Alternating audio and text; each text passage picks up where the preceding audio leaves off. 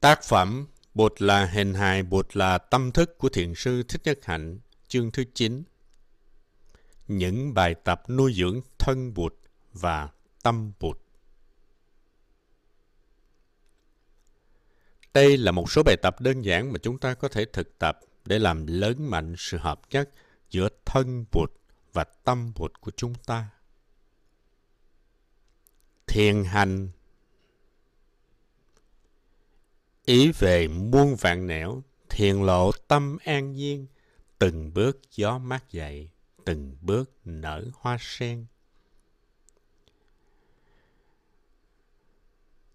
Thiền hành là thiền khi đi. Chúng ta đi chậm lại, thư giãn và giữ nụ cười nhẹ ở trên môi. Thực tập như thế, chúng ta sẽ thấy khỏe và nhẹ nhàng hơn. Bước chân của ta là bước chân của những người an lành nhất trên trái đất này. Đi thiền thật sự là để đi mà không phải để tới. Đi chỉ để mà đi. Có mặt trong giây phút hiện tại và an trú vào mỗi bước chân của mình. Chúng ta phải buông bỏ tất cả những lo lắng, muộn phiền, không nghĩ về quá khứ, không tưởng đến tương lai, chỉ an trú trong phút giây hiện tại. Ai cũng có thể làm được điều đó, chỉ cần một ít thời gian, một ít chánh niệm và một ước muốn hạnh phúc là chúng ta có thể làm được.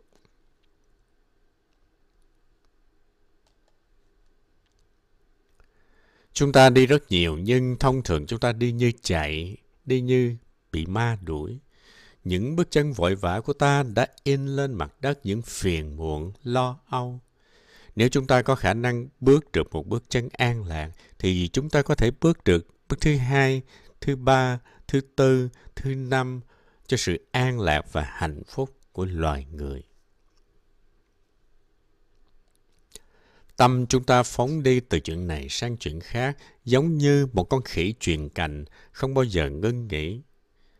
Tư tưởng chúng ta có hàng triệu con đường và chúng ta bị chúng kéo đi vào thế giới của thất niệm. Nếu chúng ta có khả năng biến đường đi của mình thành nơi thiền tập, thì chân chúng ta sẽ bước được những bước chân tỉnh thức. Hơi thở của chúng ta sẽ hài hòa với bước chân. Tâm chúng ta sẽ tự nhiên khỏe nhẹ. Mỗi bước chân ta đi sẽ làm tăng thêm niềm hỷ lạc và tạo ra một nguồn năng lượng tĩnh lặng đi vào chúng ta. Từng bước gió mát dậy. Khi đi, chúng ta có thể thực tập hơi thở ý thức và đếm bước chân của mình. Chúng ta chú ý xem thử khi thở vào, chúng ta bước được mấy bước. Khi thở ra, chúng ta bước được mấy bước. Nếu thở vào, bước được 3 bước, chúng ta có thể nói thầm 1, 2, 3 hoặc vào, vào, vào. Khi thở ra, nếu bước được 3 bước, chúng ta nói ra, ra, ra. Mỗi bước một chữ. Nếu thở vào, chúng ta bước được 3 bước, thở ra chúng ta bước 4 bước, thì chúng ta nói vào, vào, vào. Ra, ra, ra, ra. Hay 1, 2, 3. 1, 2, 3, 4. Chúng ta không nên ép hơi thở của mình. Hãy để cho lá phổi của ta có đủ thời gian và không khí để thở. Chúng ta chỉ chú ý đơn thuần đến bước chân của ta. Chú ý là ta bước được bao nhiêu bước khi lá phổi của ta hít đầy không khí vào và bao nhiêu bước khi lá phổi của ta đẩy hết không khí ra. Chánh niệm về cả hơi thở lẫn bước chân của mình. Chánh niệm là chiếc chìa khóa của chúng ta. Khi lên dốc hoặc xuống dốc, số bước chân của ta cho mỗi hơi thở sẽ thay đổi. Hãy để cho hai lá phổi của ta lấy những gì nó cần. Đừng cố ép hơi thở hay điều khiển bước chân của mình. Chỉ cần quan sát cho sâu sắc. Khi mới bắt đầu thực tập, hơi thở ra của ta có thể dài hơn hơi thở vào. Có thể thở vào chúng ta bước được 3 bước, thở ra chúng ta bước được 4 bước hoặc là 2, 3. Nếu thấy thoải mái, chúng ta có thể thực tập theo cách này. Sau khi chúng ta đi thiền được một thời gian thì hơi thở vào ra sẽ bằng nhau 3, 3 hoặc 2, 2 hoặc 4, 4. Trên đường đi, nếu muốn tiếp xúc với cảnh vật chung quanh bằng chánh niệm như trời xanh, mây trắng, núi đồi, chim chóc và cỏ cây, thì chúng ta dừng lại. Nhưng khi tiếp xúc với những thứ ấy, chúng ta vẫn tiếp tục thở chánh niệm. Chúng ta có thể giữ cho đối tượng quán chiếu luôn có mặt đó bằng hơi thở chánh niệm. Nếu không ý thức về hơi thở, thì sớm muộn gì những suy nghĩ của ta cũng trở lại và cỏ cây, chim chóc sẽ biến mất. Chúng ta phải luôn luôn nắm lấy hơi thở của mình. Khi đi, chúng ta có thể nắm tay một em bé.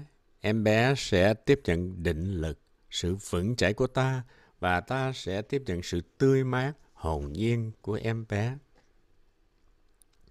Thỉnh thoảng em bé muốn chạy trước và đợi chúng ta đến nắm tay. Em bé là tiếng chuông chánh niệm nhắc nhở chúng ta rằng cuộc sống thật mầu nhiệm. Ở làng Mai, tôi dạy cho người trẻ những câu rất đơn giản để thực tập khi đi thiền hành. Thở vào, ta nói trân quý, trân quý, trân quý. Thở ra, biết ơn, biết ơn, biết ơn. Tôi mong muốn các bạn trẻ tiếp xúc với sự sống, với xã hội, với đất mẹ một cách tích cực và lành mạnh. Sau khi thực tập vài ngày, chúng ta có thể thêm một bước cho hơi thở ra. Chẳng hạn như bình thường hơi thở chúng ta là 2, 2.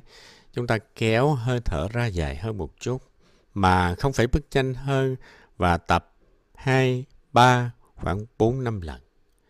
Rồi trở lại 2, 2. Bởi vì nếu thở bình thường, chúng ta không bao giờ đẩy hết không khí trong buồng thổi ra. Thêm vào một bước chân khi thở ra, chúng ta sẽ đẩy thêm tháng khí ra ngoài.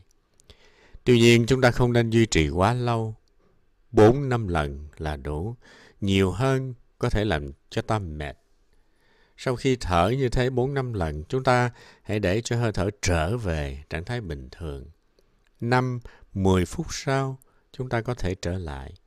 Nhớ là thêm một bước chân cho hơi thở ra mà không phải cho hơi thở vào. Sau khi thực tập được vài ngày, buồng phổi có thể nói với ta rằng thay vì thở 2, 3, chúng ta thở 3, 3 thì tốt hơn. Nếu thông điệp đó đã quá rõ ràng thì chúng ta hãy thở 3, 3, nhưng cũng chỉ thở 4, 5 hơi thôi rồi trở lại 2, 2. 5, 10 phút sau trở lại 2, 3, rồi sau đó 3, 3. Sau vài tháng phổi của ta sẽ khỏe mạnh hơn, máu huyết của ta sẽ lưu thông tốt hơn, cách thở của chúng ta sẽ được chuyển hóa. Đi thiền là trở về trong mỗi phút giây, trở về với giây phút hiện tại một cách sâu sắc, thì những tiếc nuối, muộn phiền của ta sẽ biến mất. Chúng ta sẽ khám phá sự sống với tất cả những mầu nhiệm của nó. Thở vào, tôi đã về. Thở ra, tôi đã tới. Thực tập như vậy, chúng ta sẽ không còn tán loạn nữa và ta sẽ an trú được trong giây phút hiện tại. Giây phút hiện tại là giây phút duy nhất để sống. Chúng ta có thể thực tập thiền hành bằng thơ. Trong thiền học Phật giáo, thơ ca và thực tập luôn đi đôi với nhau. Đã về, đã tới, bây giờ, ở đây, vững chãi, thảnh thơi, quay về, nương tựa. Khi đi, chúng ta hoàn toàn ý thức vào đôi chân của ta và mặt đất. Sự kết nối giữa bàn chân và mặt đất là hơi thở ý thức. Người ta nói phép lạ là đi trên mặt nước, nhưng theo tôi, đi an lạc trên mặt đất mới thực sự là một phép lạ. Mặt đất là một phép lạ, mỗi bước chân là một phép lạ. Đi từng bước trên hành tinh xinh đẹp này có thể mang đến hạnh phúc chân thực cho chúng ta.